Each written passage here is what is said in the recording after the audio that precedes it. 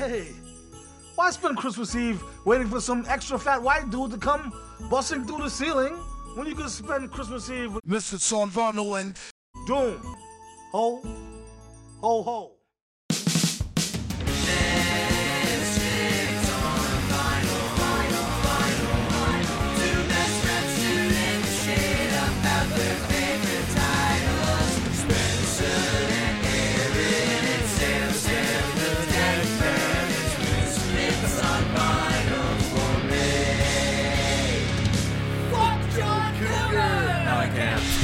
Nailed it, dude. Nailed it this week. On the first day of Misfits, my true love gave to me Bruce Springsteen. On the second day of Misfits, my true love gave to me Fleetwood Mac and Bruce Springsteen. On the third day of Misfits, my true love gave to me Tyler, the Creator, Fleetwood Mac, and Bruce Springsteen. On the fourth day of Misfits, my true love gave to me Michael Jackson, Tyler, the Creator, Fleetwood Mac, and Bruce Springsteen. On the fifth day of Misfits, my true love gave to me Alanis Morissette, Michael Jackson, Tyler, the Creator, Fleetwood Mac, and Bruce Springsteen. On the sixth day of Misfits, my true love gave to me CKY in the Bahamas, Alanis Morissette, Michael Jackson, Tyler, the Creator, Fleetwood Mac, and Bruce Springsteen. On the seventh day of Misfits, my true love gave to me Christopher Cross, CKY in the Bahamas, Alanis Morissette, Michael Jackson, Tyler, the Creator, Fleetwood Mac, and Bruce Springsteen. On the eighth day of Misfits, my true love gave to me Bibby-O, Christopher Cross, CKY in the Bahamas, Alanis Morissette, Michael Jackson, Tyler, the Creator, Fleetwood Mac, and Bruce Springsteen. On the ninth day of Misfits, my true love gave to me Daft Punk, Bibby-O, Christopher Cross, CKY in the Bahamas, Alanis Morissette, Michael Jackson, Tyler, the Creator, Fleetwood Mac, and Bruce Springsteen. On the 10th day of Misfits, my true love gave to me Chet Baker, Daft Punk, Bibby-O, Christopher Cross, CKY in the Bahamas, Alanis Morissette, Michael Jackson, Tyler, the Creator, Fleetwood Mac, and Bruce Springsteen. On the 11th day of Misfits, my true love gave to me The Strokes, Chet Baker, Daft Punk, Bibby-O, Christopher Cross, CKY in the Bahamas, Alanis Morissette, Michael Jackson, Tyler, the Creator, Fleetwood Mac, and Bruce Springsteen. On the 12th day of Misfits, my true love gave to me 12 Songs of Christmas, The Strokes, Chet Baker, Daft Punk, Bibby-O, Christopher Cross, CKY in the Bahamas, Alanis Morissette, Michael Jackson, Tyler, the Creator, Fleetwood Mac, and Bruce Springsteen. Dude. Just for some info, I did not know that was coming. That was a surprise. Well done, Spencer. Dude, I was rehearsing that literally all week so that I wouldn't fuck up the order. I could hear it in your voice, actually. You were very hoarse. Oh, that was brilliant, man. Oh, Jesus. I just love that our 12th episode is the Christmas episode. It just worked perfectly. I just saw a little shit. note that it was like the 12 days of Misfits, and I was like, oh, what is this gonna be? Well done, Spencer. Well done. Shit. All right. Well, welcome to Misfits on Vinyl. My name is Spencer Stragert. I'm an actor, comedian, and one of your hosts. My name is Aaron. I'm also one of your hosts. And Aaron is an actor who was in a Christmas show. Yes. Called Home for the Holidays. I've been in a couple Christmas shows, and believe it or not, I know I don't look the type, but this year I played Santa for the second time in my life. I was going to say that's a recurring role for you. Yeah, I've been Santa now twice in my life. Once while I was in university, and this was for charity. I played Santa in grade 5. Nice. I fucking killed it. My audition was who could say ho ho ho the most believably. You want to hear it? Yeah. Ho ho ho! Oh, ho, ho, Ho ho ho ho! Oh! So, I was Santa in like for this charity event, and I thought it would be like children there. No, it was all just grown men, and they all came and sat on my lap. And it's like I'm a part of this little charity club thing, and we do stuff. And I was like making jokes. I was like, "Oh, you've been naughty this year. You've been vaping again." Ho ho ho ho ho! They all sat on my lap, got a photo, gave him a gift. Yeah, Dude, I got a picture with Santa yesterday, and I was smoking a cigarette, and I think that might be the first Santa picture where somebody was Nice. smoking a dart. Nice. Fucking hacking hard one. No, I think Santa, I think he quits around Christmas time, but like during the year, he just I know he smokes a pipe. I but- mean, for sure, the elves got to be smoking something. yeah, oh yeah, Like, they're fucking going ham all they the got time. a lot of toys to make. I'd say they're like Santa's pumping them up with meth, dude. Yeah, Like, they got at least 2 billion toys to make. it's like Hitler with the Blitzkrieg, Santa with the Christmas rush. Just give him methamphetamine, and let him have it. oh, A fuck. bunch of Gary Coleman's running around making gifts. What you talking about, Willis? What you talking about? Oh, fuck. Okay. We got to mention it again. Theme song by the Vitoes. Thank you once again. Shout out to the Vitoes again. Also, Sam did that amazing MF Doom fucking intro. Thank God, even in death, MF Doom supports us. Well, Sam has a connect, and Sam's close with the big man upstairs. and also the big man downstairs. Yeah, so he phoned in a favor. A lot of fire, if you know what I mean. Also, very warm today. We are sitting a little close to We are the sitting fire. close to the fire, but that's okay because my chestnuts need a roasting. I don't know why they're on your chest, but that's a good question. Dude, whose nuts aren't on their chest? Well, it's like, what is that movie? Haven't you ever had nuts on your chest there? What is that terrible movie 43, where he's got the nutsack on his chin and he's like wearing scarves? You know what's amazing is how that movie got made. Yeah, how did that movie get made? Just the fact that that got pitched to a Yeah. studio and they were like, yes, absolutely. They're like, put Hugh Jackman into Dennis Quaid. Fucking put everybody in it. Let's make Gerard Butler an elf. Yeah. What Put the everybody in it. Yeah, Johnny not a good Knoxville one. and Sean William Scott. Yeah. Yeah. Not a good All right. movie. So we gotta crack our Christmas beers. Yes. So these are from our official, non-official sponsor of the podcast, Cabin Brewing. This is something else. This is something else. You know what? I think it's going to be really something else. Sam said this was originally going to be called Santa's Little Helper. But then due to copyright I was about infringements. to say, yeah, they got copyright strikes. Yeah, they got copyright stroked. stroked. Ooh. Stroked. That's where Santa comes down with lawyers and he pets you. And he's like, "Hey, quit using my name and likeness without my permission." Well, I thought it was more like Matt Groening, from the Samsons. The Samsons. The Samsons. Ooh, this has got a really nice color, Sam. Yeah, this is very green. A hazy IPA for the folks at home. Oh, nice. Is that 100% necessary?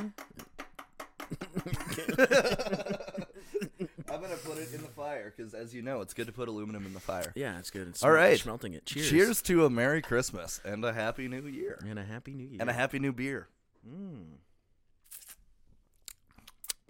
Wow, that's tasty. Yeah, it's very hot. That it's very slaps me right in the chesties, nice. Right in the chesticles. Right in the chesticles. According to you, you're in chestnuts. right in my chestnuts. All right, so before we get into the 12 songs Yes. of Christmas, We have a couple things to discuss. we do. do. We not? Yeah. We okay. So last week I had mentioned that I was going to be going to a corporate show right after this, and I did. And this corporate show, my first ever. I'm not exactly a corporate comedian. No. It went fucking amazing. The company had hired me specifically. They wanted me specifically. They worked with my rate. They did all the things that you should do if you're working with a corporation. And so anyways, I do the party. It's great. I was contracted for 25 minutes. I ended up doing a fucking hour. Nice. I was having so much fun with the crowd. I tried out some new shit that actually killed, which I was happy about.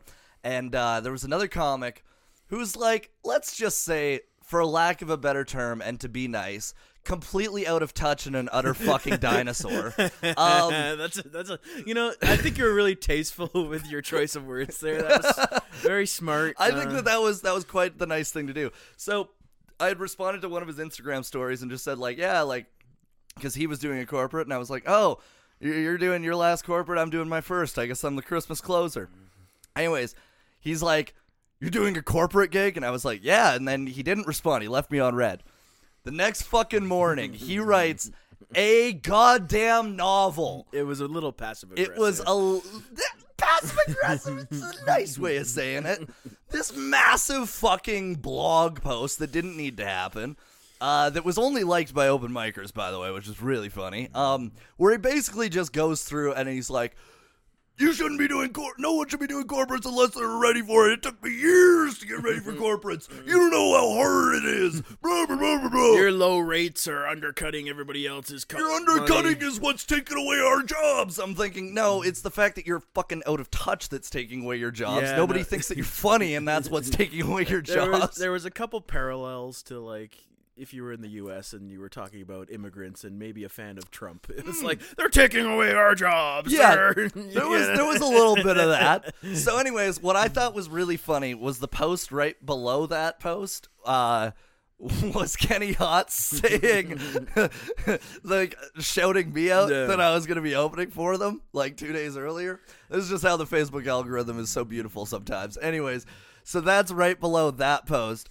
And I screenshotted it and sent it to the group, and I was like, it's funny, both of these posts are about me. And then, so somebody else made a post that was really funny. Very funny. I'll shout them out because they'll fucking go balls with it. I don't really give a fuck. Alex Byron, super funny. You might know him from TikTok. He opens for Ryan Long Bunch. He's a super funny guy. He makes a post where he goes, hey, I just want to, I'm thinking about doing some corporates this year. I don't really care. I'll do it for whatever rate. I just want to fuck around and have fun. I'll tell them I'll do clean and then work dirty, and just, fucking makes a big-ass joke. Anyways, Aaron... I came to the rescue. So, nobody does my boy Spencer dirty. Not on my watch. So, I joined this Facebook group. I went out of my way to join this Facebook group. And then I commented. I tagged the guy who made the post about Spencer. And I was like, hurry. There's a gate to keep here.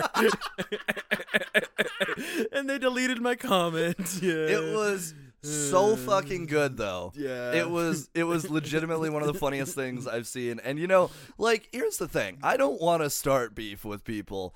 But if people are going to be just douchebags for no reason... I'm all for it. Yeah, then I'm just like, I'll shut your shit down. I've been off social media long enough now where I'm back and I'm just full-fledged vengeance. Let's argue about anything. But I'll also say this. Because I didn't respond to either of those posts, right? I was just like, I'm gonna not give this guy the fucking... Well, you brought it up on our podcast. I did, but I'm not gonna name who he is. Yeah, also, he's not gonna listen to this. He's too fucking high on his own farts. He's too busy doing corporate gigs. Yeah, exactly. No, dude, he's a busy working comic. Yeah. Fucking don't give him shit, all right? Fuck, when I'm 50 years old, I also want to be forgotten. Anyways, Okay, go on. I made a post where I just basically was like, instead of responding to any of that, I just made my own post where I was like, I talked about opening for Kenny and Spenny, and then I talked about my first corporate gig being such a success and how the company wants to hire me again, and how I fucking did an hour and they all loved me and all this stuff. And that motherfucker liked the post, and I went, yeah, you did. Nice. Yeah, you did. I fucking win this round. Well, now everybody's been caught up on the tea, all the fun stuff that's been happening. But yes, like I said, I will always defend you on Facebook, Spencer, through thick and thin. I fucking love that. We got each other's back, my boy. Nobody fucks with the Misfits. Me and my 22 friends on Facebook are coming for you. We're coming for you. Me, my grandma, my aunts and uncles, my father, we're coming for you. Oh, fucking hell. All right, so Misfits on vinyl. We usually review an album. Yes. We're doing it different this week. We sure are. It's not a recusode, although I do recommend these songs. Most of them. Some of them. We're going to talk about it. We'll talk about it. But this week, instead of doing an album, we're going to do 12 pop songs. 12 pop Christmas songs. Yes. By popular artists or songs that have been cemented in time as an amazing Christmas anthem. Mm-hmm. And there are quite a few in this list. There are 12 of them. And I feel like we picked a good mix. We didn't go for all the classics. Yep. There's a couple classics in there, but there are some newer ones. Yep. Some little more off the beaten path sort of picks. Yep. And we did not do any Mariah Carey or Michael Bublé. No Michael Bublé or No Mariah Michael Carey. Bublé. But I do have a fun fact about Mariah Carey in All I Want for Christmas. That song, every single year, gets played between 70 to 100 million times in the Christmas season, from like early November until like mid-January. They categorize this time period. Yeah, so she like 70 to 100 million times it gets played. She makes $16 million on average a year from that one song. That's crazy. At Christmas. It's not a good song. No, but it's very, very popular. Well, think about it. How many times you hear it, like at the mall? Oh my God! Everywhere you go, that song is every on. fucking radio station you turn on. Doesn't even matter what genre they're playing in. Yeah. And so that is my little fun fact of the day about Mariah Carey. That is insane. Yeah. Okay, so we're not covering all the hits, but we're covering some deep cuts. We're covering some. That 16 million covers her alimony payments to Nick Cannon. So there you go, Nick Cannon and his 17 children. Dude, and like, how crazy is it that okay, it's crazy to me that like I didn't realize that Nick Cannon had been a rapper and a comedian before America's Got Talent. You know? Well, I remember watching Wild 'N Out when it was in its first iteration on MTV2. So that would have been like 2008, 2009. I would have been been surfing the MTVs. MTV2, you know, that's where all the really good MTV shows are. Now all MTV is what is it, Rob Dyrdek?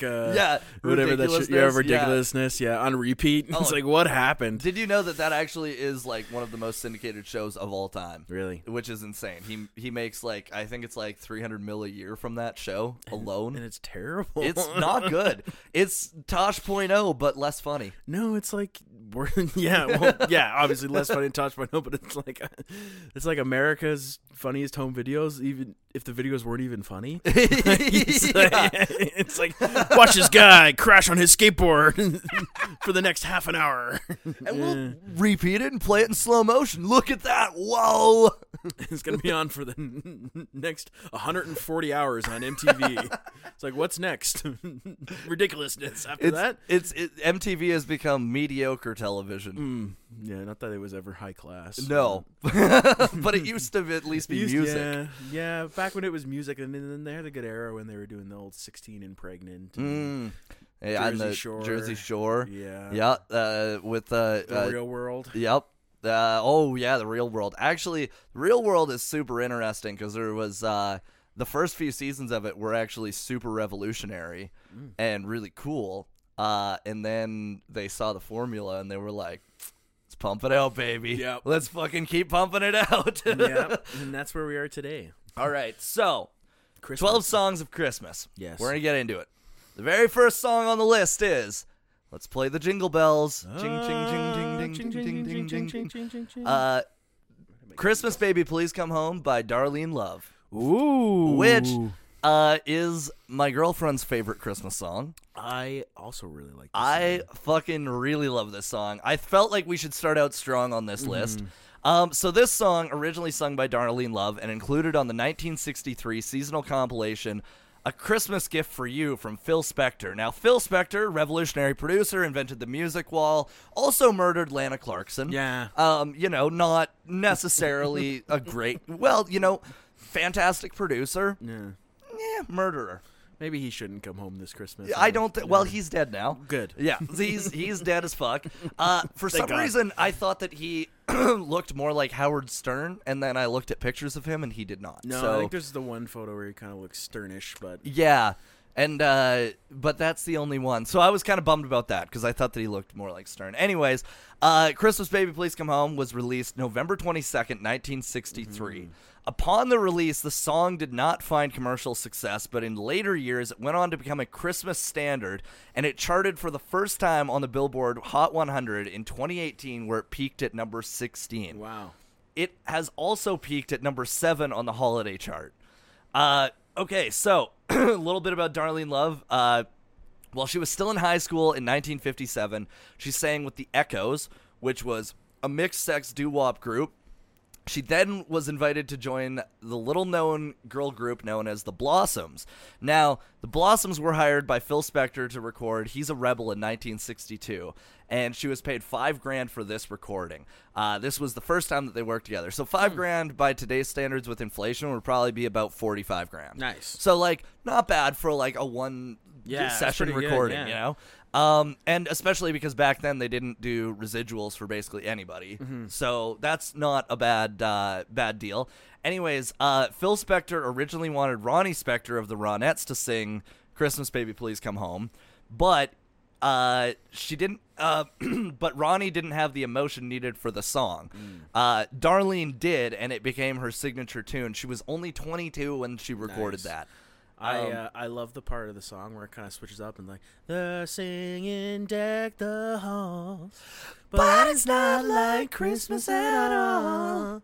And I remember when you were here and all the fun we had last year. Christmas. There's the lights on the tree. Christmas. I don't know the rest of it. Fucking so good, though. It's so good. It is emotional, and it's one of those Christmas love songs that are really, really good. Actually, the good ones. Yeah. The Christmas love songs. And you know what? Like, there's so much power in her voice that, like, you can't, literally she fucking takes the song. It's a really good one. This is one I like to listen to at Christmas. Yeah. Okay, so in 63, Spector decided that the song was strong enough to warrant a non-seasonal version, and he wrote a version titled Johnny Baby Please Come Home, which Love also performed. This version was released to the public in 1976 as the final track on the Spector compilation album, Rare Masters Volume Number 2. Okay, what's really funny is that Phil Spector just seemed to have a lot of, let's just release compilations. Fucking come in, sing one song, and then get the fuck out. And then he probably made all the money off of the sales, and that's why he paid people fucking oodles in those. Okay, so beginning in 1986 and continuing for 29 years, Darlene Love performed the song annually on the final new episode before Christmas of Late Night with David Letterman on NBC from 86 to 92, and The Late Show with David Letterman on CBS from 93 to 2014, 28 times in all. The only time that she didn't do it was during the writer's strike when they replayed the year before. Now, beginning in 2015, though, after Letterman left, the tradition of Love's annual performance of the song moved to The View on ABC, where it was from 2015 until now. And it's continued to be the last edition of the new episode. Now, in December of 2010, Rolling Stone magazine ranked Christmas Baby Please Come Home first on its list of the greatest rock and roll Christmas songs, and noted that nobody can match her raw emotion and sheer vocal power.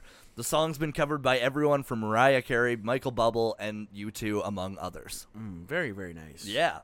So we started strong. We going to rank that one? Yeah, you know what? I would honestly, I know we've only done this once before. I'd fucking give it a 10 out of 10.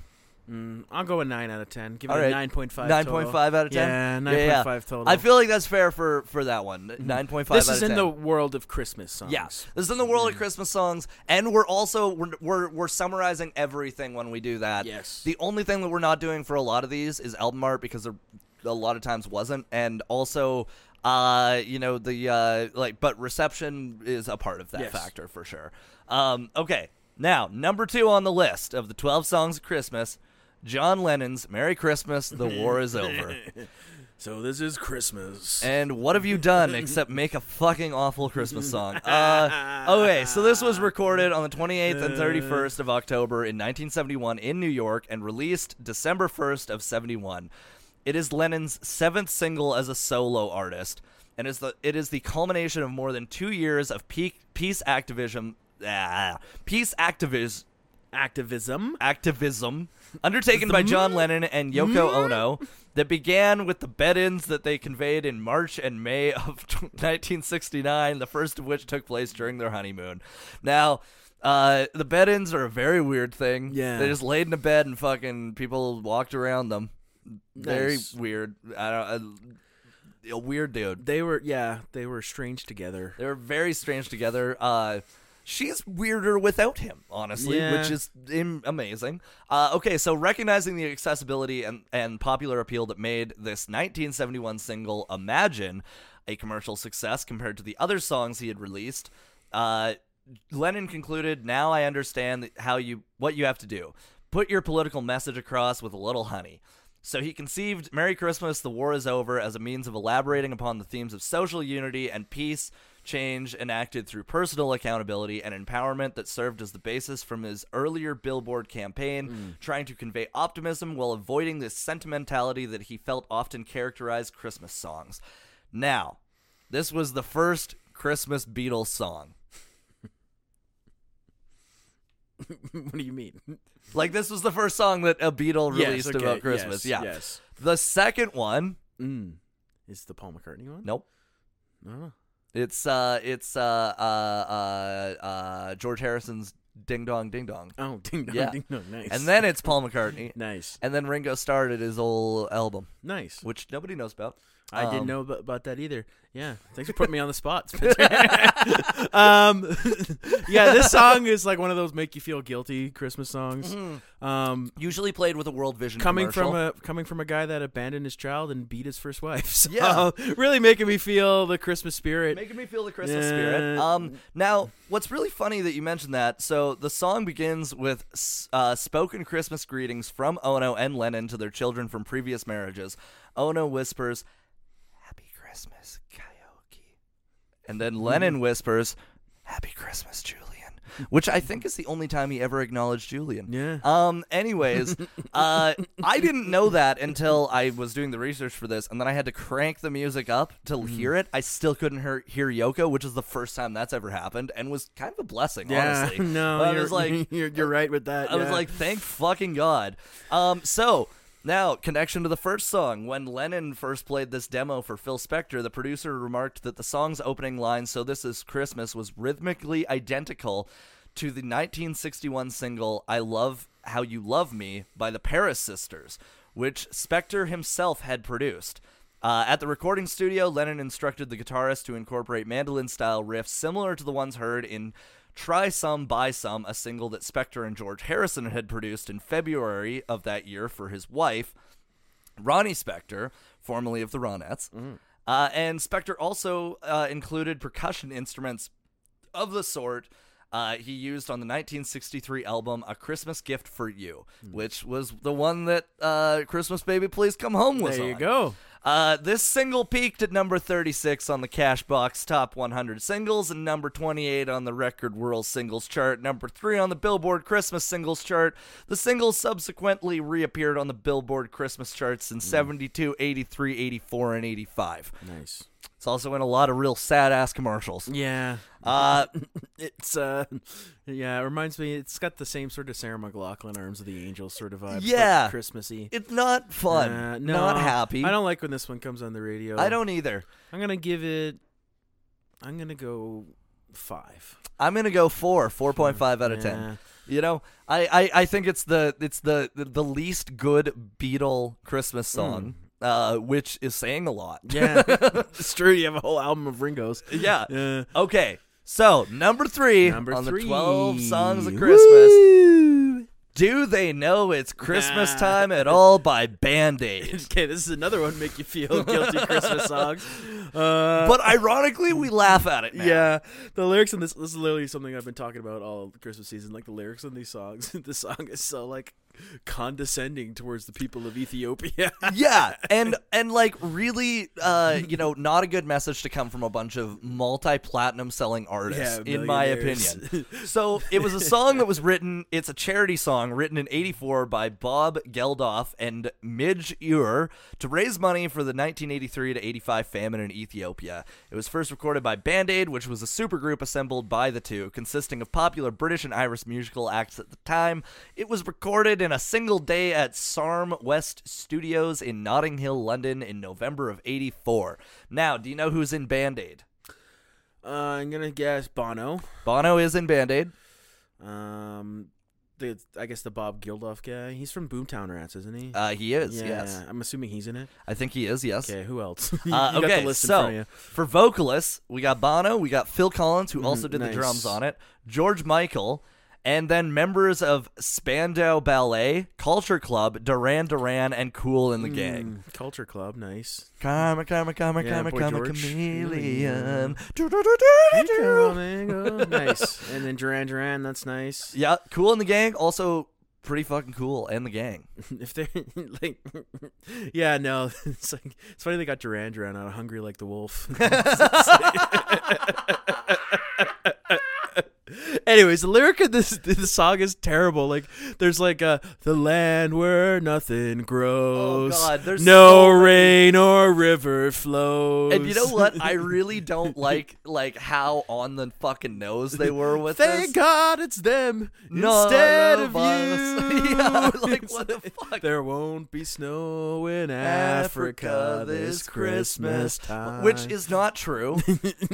I don't know if you know this, but there are quite a few peaks in Africa that have quite a bit of snow. Yeah, well, It's a pretty fucking diverse continent with a lot of different. The only bells of Christmas that ring in Africa are bells of doom. Like, it's like just horrendous. And not our friend MF. No, it's horrendous. It's fucking bad. Yeah, no. Now, do you want to hear the absolutely painstaking part? What? It sold 1 million copies in the first week, becoming the fastest-selling single in UK chart history, and it held this title until 1987 when it was overtaken by Elton John's Candle in the Wind. It sold over 2 million copies around the globe and raised more than 24 million. The supergroup's success was seen as a large increase in celebrity diplomacy and inspired similar actions of support from countries such as Canada, France, Spain, and the United States.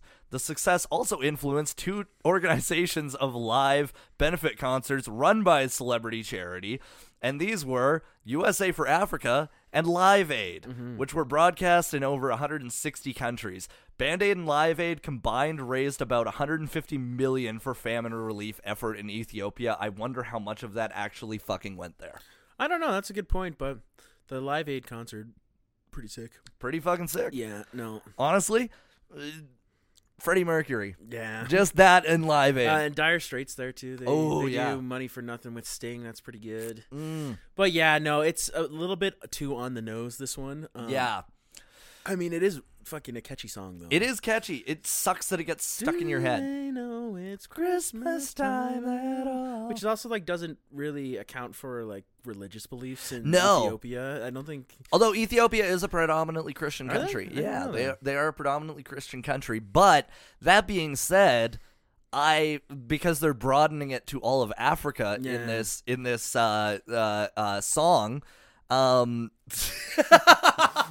We've turned out the fire.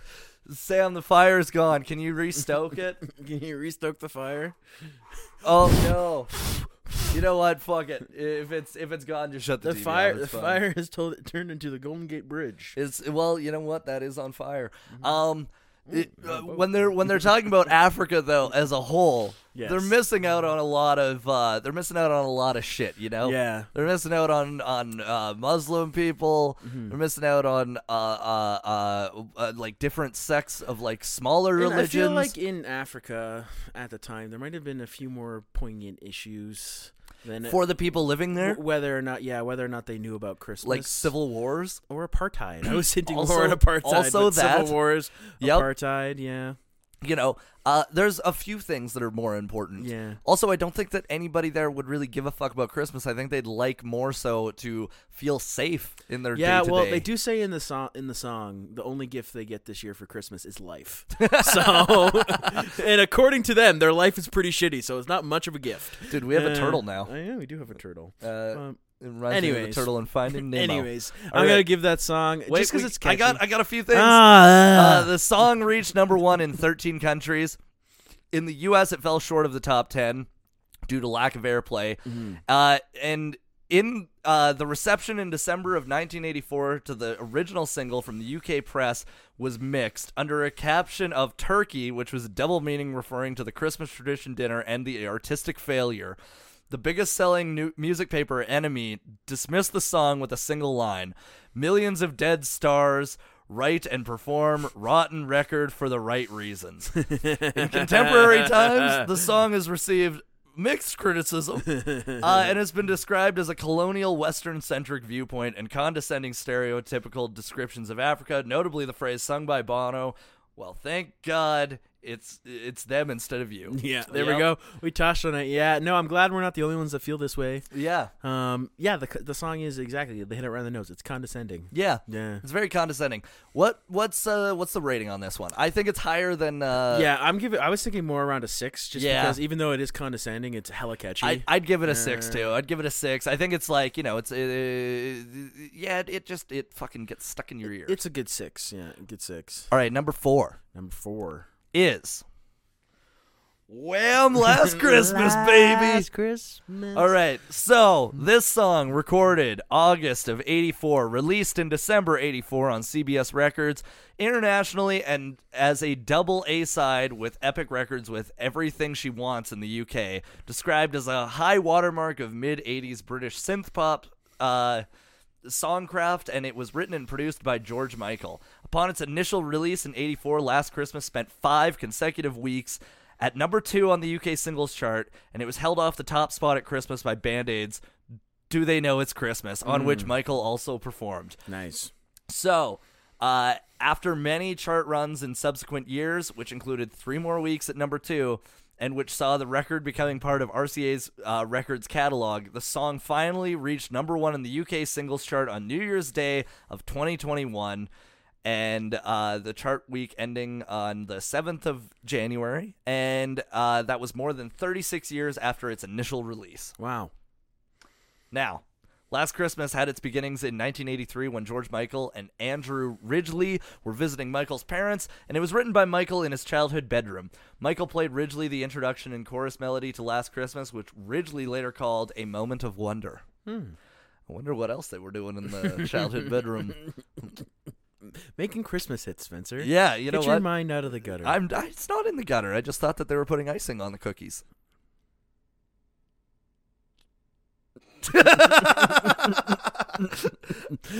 This song is a banger. It's a really good Christmas song. It's a fucking bop. It holds up. It stands the test of time. Now, what's crazy is George Michael wrote, performed, produced, and played every single instrument on the track with a Linn drum machine, a Roland Juno 60 synth, sleigh bells, and that's it. And they began the recording in the summer. Michael having plastered the studio with Christmas decorations to set the mood, and the only other people in the studio were the engineer Chris Porter and 2 assistants. Nice. According to Porter, lyrically, you've got the happiness of the rhythm track, but against that, you've got the sadness of the unrequited love. Mm-hmm. I would agree. It is a sad Christmas song, but it's very happy in tone, even though the lyrics are sad. Yeah. Yeah. It's still like, it still makes me smile. I mean, last Christmas he gave her a heart, and the very next day she gave it away. Must have been a hell of a deal on Boxing Day. Day on Hearts. On Hearts that Boxing Day. There was like, oh, buy one, get one. Going to Walmart, buy one, get one Hearts. Last Christmas I gave you a fart, and the very next day you said I was gay. That's very topical for this George Michael. year I'm openly queer. Okay, so on behalf of the writers of the song, Can't Smile Without You, made popular by Barry Manilow. Barry Manilow. They sued George Michael for plagiarism in the mid-'80s, claiming that Last Christmas lifted its melody from the former. The case was dismissed when a musicologist, which is a crazy thing. We have a brewist here, but there's a musicologist. There is such thing as a musicologist. He presented a 60-odd song catalog from the past century that had a comparable chord sequence and melody. So he got off because everyone has this beat, Okay, so Whamageddon. We got to talk about that. It's a game played every year during the 24 days before Christmas Eve, in which players try to go from the December 1st to Christmas Eve, as per European traditions, on the 24th of December, which is Christmas for them, without hearing Last Christmas by Wham. If the player hears it, they have to go on social media and post hashtag Whamageddon. I love this because I fuck people with it every year. I get to like the 20th, and then I'll post something that's like, on my story, and I'll be Yeah. like, "Oh my god, like I can't believe this," and I'll start like talking, and then it'll look like it's gonna fucking go into the next slide, and then as soon as the next video clips up, it's just "Last Christmas I gave you my heart," and I have so many people every year that go, "You fucking piece of shit." Well, I've already listened to it. I lost. Yeah, I listened to it on the drive over here, and I've listened to it probably more than once. I intentionally lose that game because I love it. Yeah, I know you love it. You got a whole shirt. It's a good song. George Michael is my fucking daddy. Okay, I like George Michael too. I like George You Michael. gotta have faith. You gotta have faith. You gotta have faith, the faith, the faith. I gotta have faith, faith, faith. It's a very sing-songy episode today. It really is. But, I mean, what is Christmas without singing? That's true.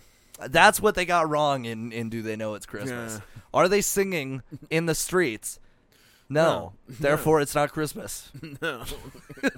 According to them, there's probably no music in Africa either. Yeah, so, exactly. Yeah, because especially Bono. He's like, oh, I'm the only thing. Bono's like, where's the UN for my photo op opportunity? I need to win another Peace Award. All right, so number 5 on the 12 Christmas songs of Christmas, the 12 Misfits songs of Christmas is, it's another Beatle.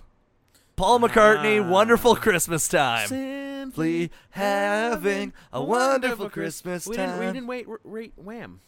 Oh, right, Wham. 10. Yeah, 10. 10. 10, fuck Done. it. Yeah, Done. 10. That's our Done. 10. That's our Done. 10 this episode. Done. Sammy, give it a 10? Yeah. He nods. Yeah. Yeah. All right, now, number 5, Paul McCartney's Wonderful Christmas Time. Mm-hmm. This was recorded August 30th, 1979, released November 16th, 1979, recorded during the sessions for his solo album McCartney 2, and it was released in November following Wings' final album, Back to the Egg, earlier that year. Nice. It was McCartney's first solo single in over 8 years since Eat at Home in 1971. Now, McCartney wrote the song in the key of B major and recorded it entirely on his own. Now, during the session, guess what? What? He did vocals. Nice. He did keyboard. Nice. He did synthesizer. Nice. He did guitar. Yes. He did bass. Yes. He did drums. Uh-huh. He did percussion. Yes. He did jingle bells. Mm-hmm. And he did the production. Nice. This is a Paul McCartney fucking mega song. Well, I love this song. I do too. The synth is fucking awesome right at the start. Oh. Yeah. Very good tune. And you know what? An appropriate amount of jingle bells too. Yeah, and just like appropriate amount of jingle bells, and then compared to Lennon, there's also a appropriate amount of politics in this song. Yeah. Which I don't think there's any. You know what? Yeah, I think it's great, especially for like somebody that's uber fucking rich. Yeah. Like, I don't want you to tell me how I should believe. It's actually done right. Yeah. Believe it or not, they did it right this time around. All right, so this song, it was the third Beatles song, as I mentioned before. Third Beatles single. Now, it first appeared on the Billboard magazine chart in December of '84 when it peaked at number 10 for 2 straight weeks on the magazine's special Christmas singles chart. It next appeared in 1996 when it was sung, when the song both debuted and peaked at number 29 on the magazine's Adult Contemporary and the holiday charts. And it peaked at number 28 in 2021. Following its 2020 chart re-entry 2 weeks earlier. Wonderful Christmas Time continues to receive substantial annual festive airplay, although some music critics consider it one of McCartney's mediocre compositions. I disagree. I think as a solo artist, or comparing anything that he did with Wings, one of his best. I think one of his worst is the joint he did with Kanye West. Yeah, I think so too. 4, 5 seconds to mine. And he barely is even in that song. No, he plays the guitar and he kind of hums in the back. Yeah. Yeah. What a weird thing. Anyways, Beatles author Robert Rodriguez has written of Wonderful Christmas Time. Love it or hate it, few songs within the McCartney oeuvre have provoked such strong reactions. We learned a new word today. Oeuvre. Including royalties from cover versions, it is estimated in 2010 that McCartney makes $400,000 a year from this song, Nice. which puts its cumulative earnings at over $15 million. Bravo. Now, out of 10, I'd give it a 7.5 probably. I'll go with an 8. You go with an 8? All right, 7.75. 7.75 it is. Pretty fucking good for that song. Good Christmas song. All right, now number 6 on the Number Misfits 6. on vinyl Christmas on the Misfits Christmas. Misfits Christmas 12 songs of Misfits. Christmas. This Christmas. This Christmas. Coming soon. Christmas coming soon. All right, number 6 is Ariana Grande's Santa Tell Me. Santa tell me If you really care, don't make me fall in love again, 'cause he won't be here next year. Santa tell me if he really cares. All right. This song is good too. It's so good. This one's actually a bop. Like I didn't really know this one. Like I had heard it before. I never had to give it a thorough listen. But man, is this song ever It's catchy? so good. It's super catchy. And you know what? Like for a contemporary Christmas song, it really does hold up. Yeah, like, she's done well on this. She's done well. So Yeah. this was released November 24th of 2014. It was written by Grande. It was written by 3 people: Ariana Grande, Isla, who wrote and co-wrote and produced "Problems" with her and Jennifer Lopez's "First Love," and Savan Kocha, who co-wrote and I Can't Feel My Face and "Love Me Like You Do" by Ellie Goulding. Nice. Santa Tell Me is a Christmas song with influences of pop and R&B. It was written in the key of G major. Her vocals span from B3 to A5. Lyrically, the song features Ariana asking Santa to tell her if her new beau really cares and if he will leave her like men in the past have.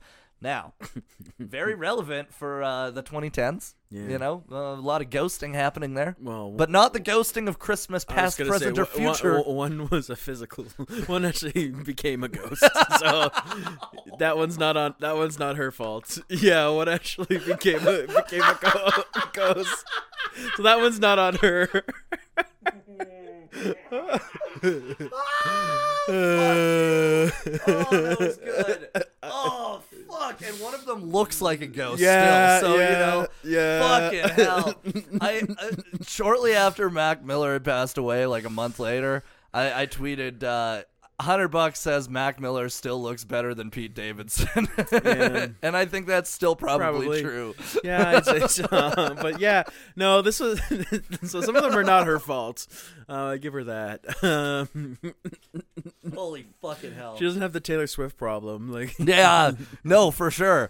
Okay, so Ariana used the hashtag 10 days till Santa Tell Me on Twitter to initiate the 10 days countdown to the song's release. And she also performed the song for the very first time on November 18th of 2014 at the 2014 A Very Grammy Christmas concert in the Shrine Auditorium in LA.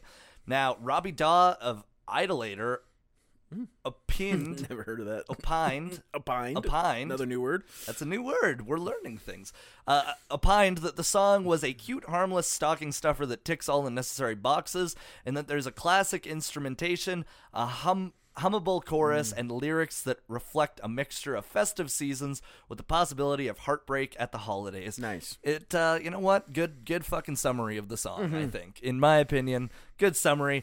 Brian Mansfeld of USA Today negatively compared it to Mariah Carey's All I Want for Christmas Is You, further commenting that the song fell short in its attempt to become a seasonal staple, which he was fucking wrong about, because it's become a seasonal staple. You hear it everywhere now. I like this song, yeah. Yeah. No, I think he's wrong about that. I like it more than All I Want for Christmas Is You. Yeah. So And as we've discussed, critics don't know what the fuck they're talking about. No, that's why we come in. That's and why save we the come day. in. Yeah, we save the day. Yeah. So I mean, I'm giving this a good rating. Yeah, I'd say. I'm definitely gonna give this a good rating. Billboard ranked it as 13th in their 100th best Christmas albums of all time, and the song is the highest ranked among those released in this century. Suck it, Michael Bubble. Santa Tell Me has recurrently charted in several nations every year since its original release. You're wrong. In 2014, I'm not on board with this. in the United States, Santa Tell Me debuted at number 65, and it is just charted Michael every Bublé, I fucking love year you. that it's been out. Because every single year it just keeps coming back out on the charts. Yes. Yeah. Yes. All right. Out of 10, what would we give it this one? I'm giving it a 7. Give it a 7? Yeah. All right. I'll go 7 too. Yeah. I'll just make that one easy. Nice. All right. No math involved. No math involved, which is good. That's one less problem we have. Also, you said something about producing Jennifer Lopez's first love, and I was going to make a joke about, I thought Ben Affleck was her first love. He's also her new love. Yeah, they're married now. They're rekindled. The phoenix on his back is burning for Jennifer Lopez. Worst back tattoo I've ever seen. You know what? Worse than yours, dude. Dude, I got a pretty bad one. It's worse than yours. All right, so number 7 on our Misfits of Christmas, 12 songs of Christmas, Coming soon. is Elvis's Blue Christmas. Blue Christmas without you. I'll be so blue this Christmas. All right, so this song was recorded September 5th, 1957, released October 15th, 1957. Written by Billy Hayes and J.W. Johnson, it was first recorded by Doy Odell in 1948 and was popularized the following year in 3 separate recordings. One by country artist Ernest Tubb, who is fucking great. I love Ernest Tubb. One by musical conductor and arranger Hugo Winterhaller and his orchestra chorus, and one by bandleader Russ Morgan and his orchestra. Now, famously, Elvis didn't want to record it, so they did it in one take to make it weird. Nice. The late Millie Kirkham, the Nashville singer who sang soprano during the session, recalled Presley saying, "Let's just get this over with." Nice. During an interview at the Country Music Hall of Fame and Museum, she said everyone involved in the recording had the same reaction. "That's one record the record company will never release," she said. Presley's original 1957 version was released as a commercially available single for the first time in '64. The single also hit in the UK, reaching number 11 on the British singles chart in '64. And it was certified gold in Australia, Denmark, and the UK, reached US Billboard Christmas Singles number 1, Hot 100 number 33, and Christmas Songs 55, Holiday 100 number 12. Nice. I like the song, but my favorite Elvis Christmas song is Mali Kalikimaka. Yeah. I like that song because it makes me think of my favorite Christmas movie, National Lampoon's Christmas Vacation. Nice. And I actually have a story involving my acting career. Being Elvis. So back when I was in elementary school, every grade did a play at Christmas. And you did Mexican every Elvis? year. This was one called Christmas Around the World. Ooh. And Elvis was actually alive and well, apparently, in this Christmas play. And it was played by a 9-year-old who was very chubby. Ooh. So I actually got on stage, I sang Jailhouse Rock, and I sang Mali Kalikimaka. Nice. Yeah. That's exciting. All yeah, right. there you go. There's a little one of my many, many roles. What are we going to rate this one? I like the song, but I wouldn't say that it's a good song. I don't you know what I mean? Yeah, I'm gonna give it a 6. Yeah, I'll give it a 5.5. So we're at a 5.75 on this one. 5.75, nice. All right, so number 8 on the Misfits on Christmas, Misfits Christmas vinyl, Misfits Christmas list is Coming soon. Run DMC's Christmas in Hollis. Yeah. It's Christmas time in Hollis, Queens. Mom's cooking chicken and collard greens. Oh, it's so good. This was macaroni and cheese. One of the and Santa leaves gifts for you and me. Yeah. All right. So this is one of the very first hip hop Christmas albums or Christmas songs. Yep. Released November 25th, 1987. It was included on 2 '87 Christmas compilation albums featuring various artists, A Very Special Christmas and Christmas Rap. The title refers to Hollis, Queens, the New York City neighborhood in which the members of Run DMC grew up.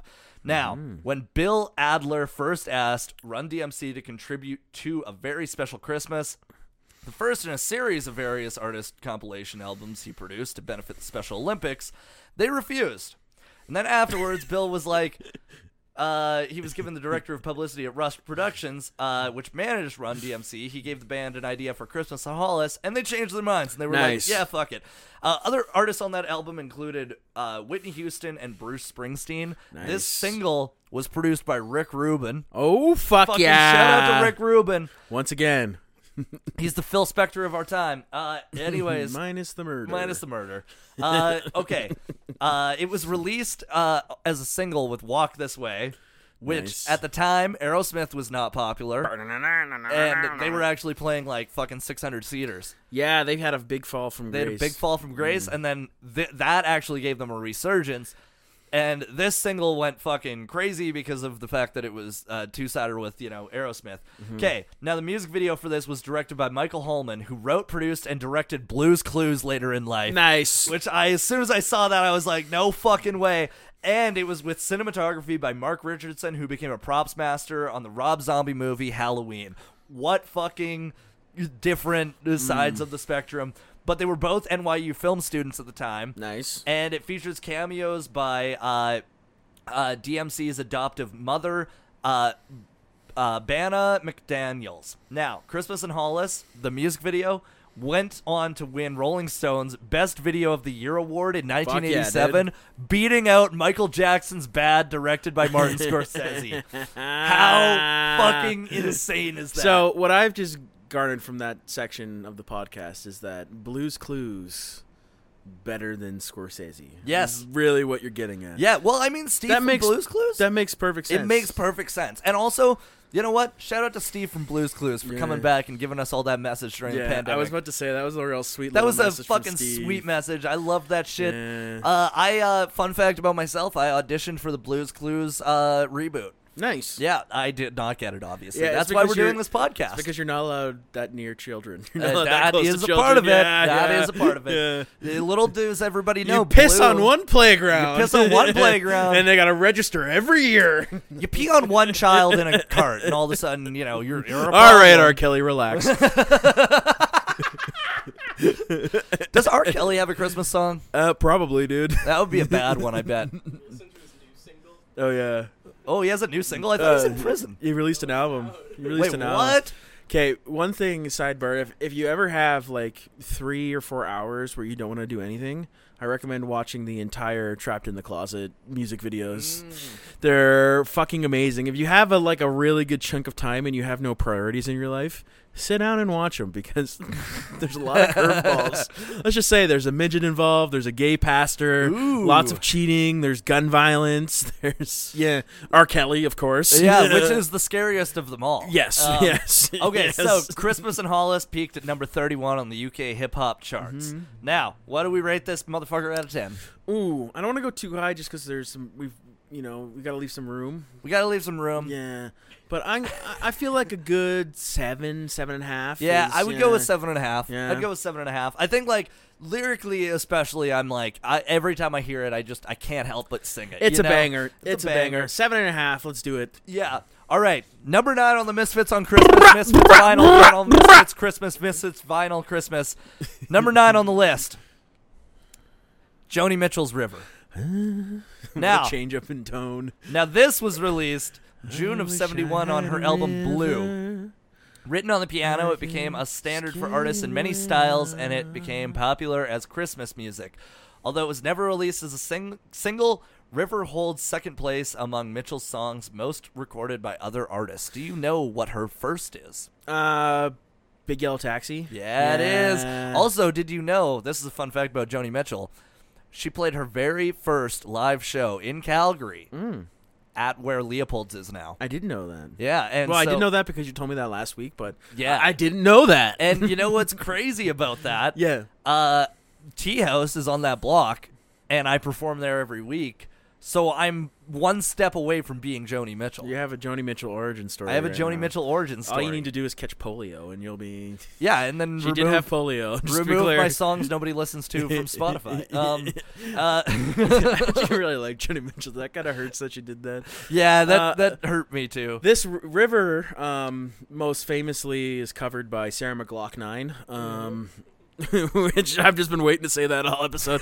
Sarah McLachlan. She's got a cover of this, which also fun fact would have been circa 2005, 2006. Canadian Tire was giving out free Sarah McLachlan Christmas albums. No. So we had it, and my dad played it in the Pontiac, Montana 6-player CD changer every Christmas. It didn't leave the fucking 6 CD changer for like the next 4 or 5 years. Dude, I'm so sorry to hear that. I wish I had a river. I could skate away. That's how I felt when I was listening to it. Sarah McLachlan. Oh, I wish I had a river. So long I could teach my feet to Now, fly. you know what? I want you to actually keep singing while I do the facts, okay? Oh, The song wish is I about had a a recent breakup of a river romantic I relationship, with the could singer skate longing to escape her painful emotional bonds. It is thought to be inspired by Mitchell's 68 to 70 relationship with Graham Nash of Crosby, Stills and Nash. Although the song is merely set near Christmas time rather than being about Christmas, it has become something of a modern Christmas standard. Writer Will Blythe, maybe related to my friend Tom Blythe, believes the song is connected to a visit to Capitol Hill that Mitchell made with then-boyfriend James Taylor, who Taylor Swift is named after. Name a James Taylor song. I don't know. I'm blanking. Fire and Rain. That's the only Rain. one I know. Okay, nice. I was trying to think of the Joni Mitchell lyrics. And a caroling session with his family, the Taylor family, and Mitchell. It is certified gold in Canada. In 2011 and 2012, it was on the Canadian Adult Contemporary chart, number 41, the U.S. Holiday Digital Singles Billboard, number 33. In 2021, it was ranked number 247 on Rolling Stone's 500 Best Songs of All Time. Now, what would we rate this out of 10? I would give it a 7. Give it a 7? I'll give it an 8. 7.5. 7.5. All right. Now, number 10 on the Misfits on Christmas Misfits Vinyl Misfits album list is Tyler, the Creator, You're a Mean One, Mr. Grinch. You're a mean one. Now, this was released October 24th, 2018. Nice. It's co-produced by Dan Elfman of Oingo Boingo and 4-time Oscar-nominated composer Oingo Boingo. Oingo Boingo. Mm-hmm. Weird Science. From my heart and from my soul. Weird Science. Weird Science. Okay. On October 24th, 2018, it was announced that Tyler, the Creator, would feature on the Dr. Seuss The Grinch soundtrack, creating a new song, I Am the Grinch, and also creating a hip-hop cover version of the song You're a Mean One, Mr. Grinch. Now, on November 15th, he announced on Twitter that he would be releasing Christmas songs themed around the Grinch on November 16th, and it was a 6-song EP, music inspired by Illumination and Dr. Seuss's The Grinch. Tyler commented that by making Christmas-themed music but not making it too Christmassy was the goal, and keeping 7-year-olds in mind, but also wanting the parents to listen also. It was separate from the Grinch soundtrack. There's not a lot to find about the Grinch soundtrack. Rolling Stone writer Brendan Klagenberg said Tyler's offering an update of You're a Mean One, Mr. Grinch is not going to climb the pop charts like Happy. It follows the same simple structure of the beloved original, which is, in essence, a mid-60s diss song about how gross the Grinch is, but adds drums, strings, Tyler's unmistakable baritone, and a chorus of children. I'm not saying I'm going to listen to it, but like a lot, but there is some real tension to the song, and by the end, Tyler's prowess as a producer is plain. This single did not chart. I actually, one thing I'd say, like you said, his intention was to, make a Christmas song not sounding so Christmas. It does sound like a Tyler, the Creator song. Yeah. Like from the beat and everything, it sounds like a Tyler, the Creator song, so I'm not... You're a mean one. You really are a heel. He did a good job. He did. Yeah, I like it. He did a better job than the movie did. Yes. Okay, now this is a generational thing. I fucking hate everything about the Grinch except for the 1960s cartoon. Okay, strangely enough, I agree. I do not like controversial opinion here. Don't flame us. The Jim Carrey Grinch is not good. Yeah, it's not so good. bad. Not good. And you know what? So many people. So many people are like, the Grinch, with Jim Carrey, and I'm like, no, I'm, the OG one, and they're like, because they'll call the fucking Jim Carrey one the original one. I'm like, no, that's not the original one. That's a really bad one.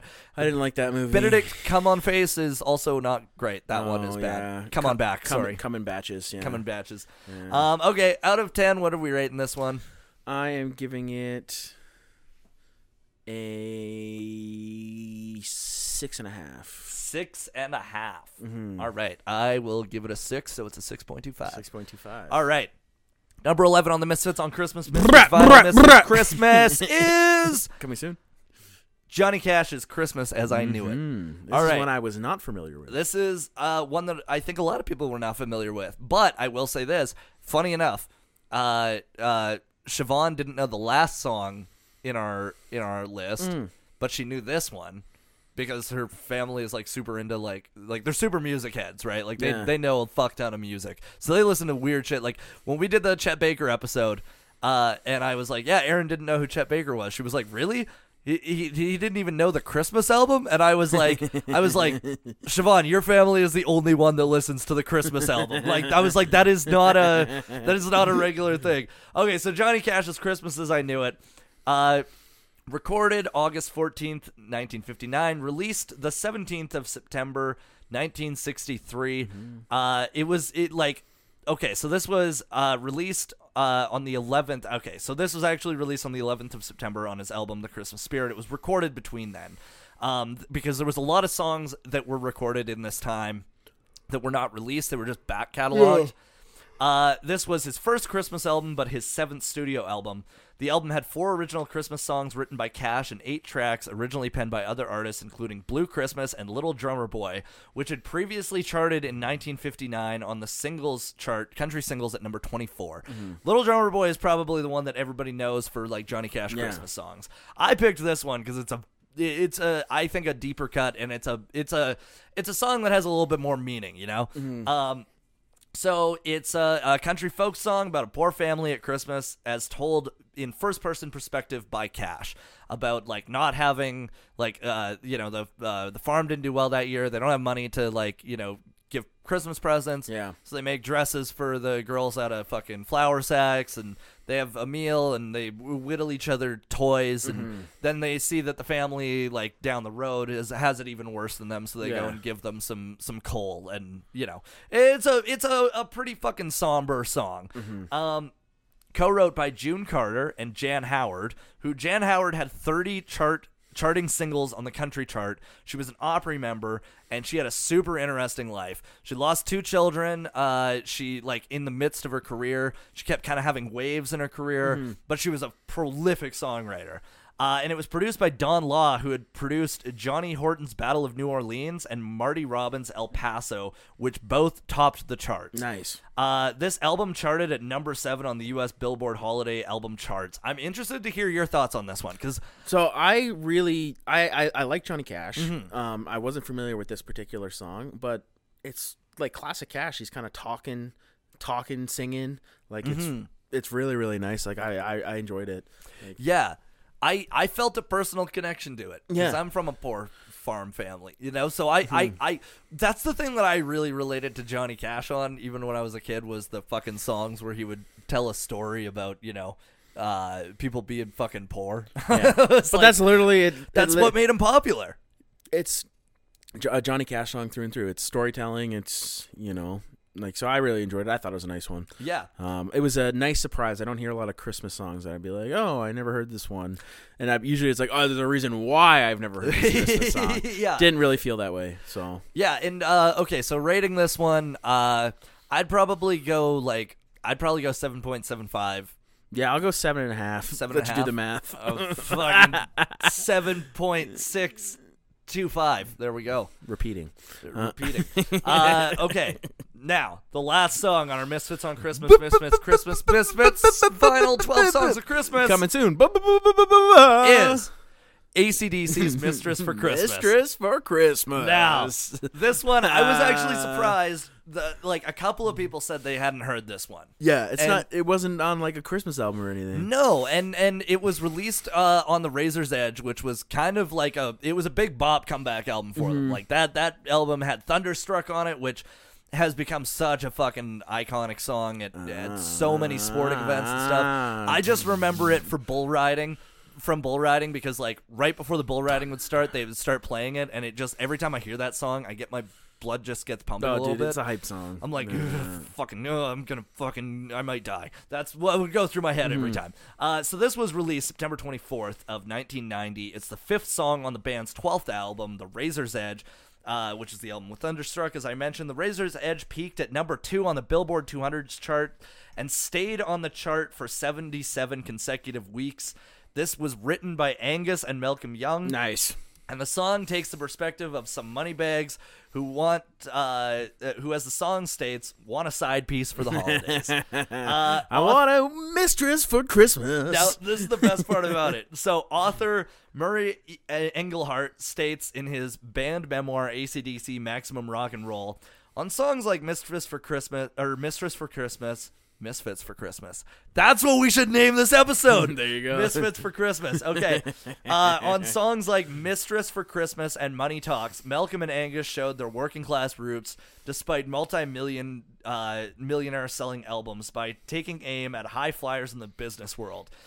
In February 1991, in an interview with Guitar World, Angus Young stated, "I think the funniest song on the album is Mistress for Christmas. That song is about Donald Trump. He was big news at the time, so we thought we'd have a bit of fun and humor with it. Boy, if he thought he was big news in 1990, fucking imagine if he fucking, had written that song now." Yeah, no. Imagine if they made Home Alone 2 now. Ooh. It would be Elon. Yeah, it'd probably be Elon. It would be Elon. And it would be even more awkward acting. Yeah. The Bird Lady? Kanye.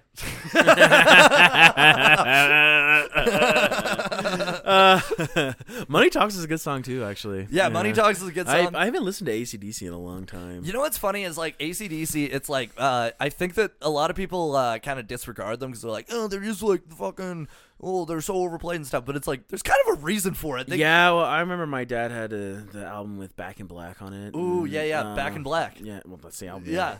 And it's got Hell's Bells, and they got, I've got big balls. Yes, You've got you! big balls. Chuck me out! And he's got the biggest balls of them all.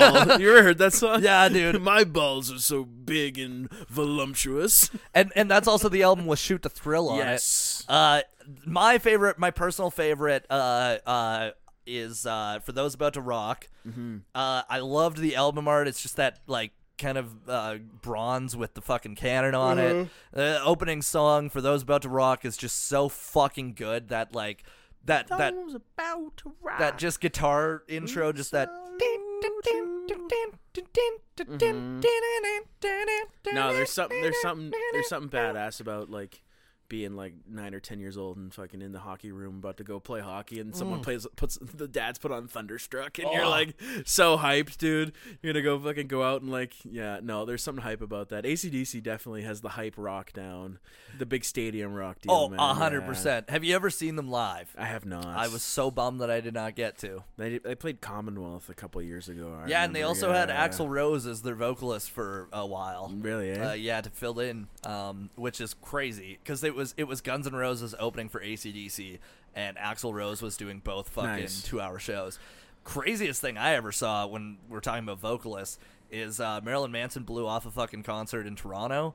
It was supposed to be him and Rob Zombie. Rob Zombie did both Marilyn Manson's set and then his own set. Oh, that's cool. And you know what? Hearing Rob Zombie do Marilyn Manson songs actually made them tolerable. There like, you go. they were way better when. Well, like, you know for a fact that Marilyn Manson would have been drunk off his ass too. Oh, yeah. And he fucking, might have fucking that guy's a piece of shit. punched too. some lady. We're living IHOP. up to our fucking tradition of bringing up shitty people.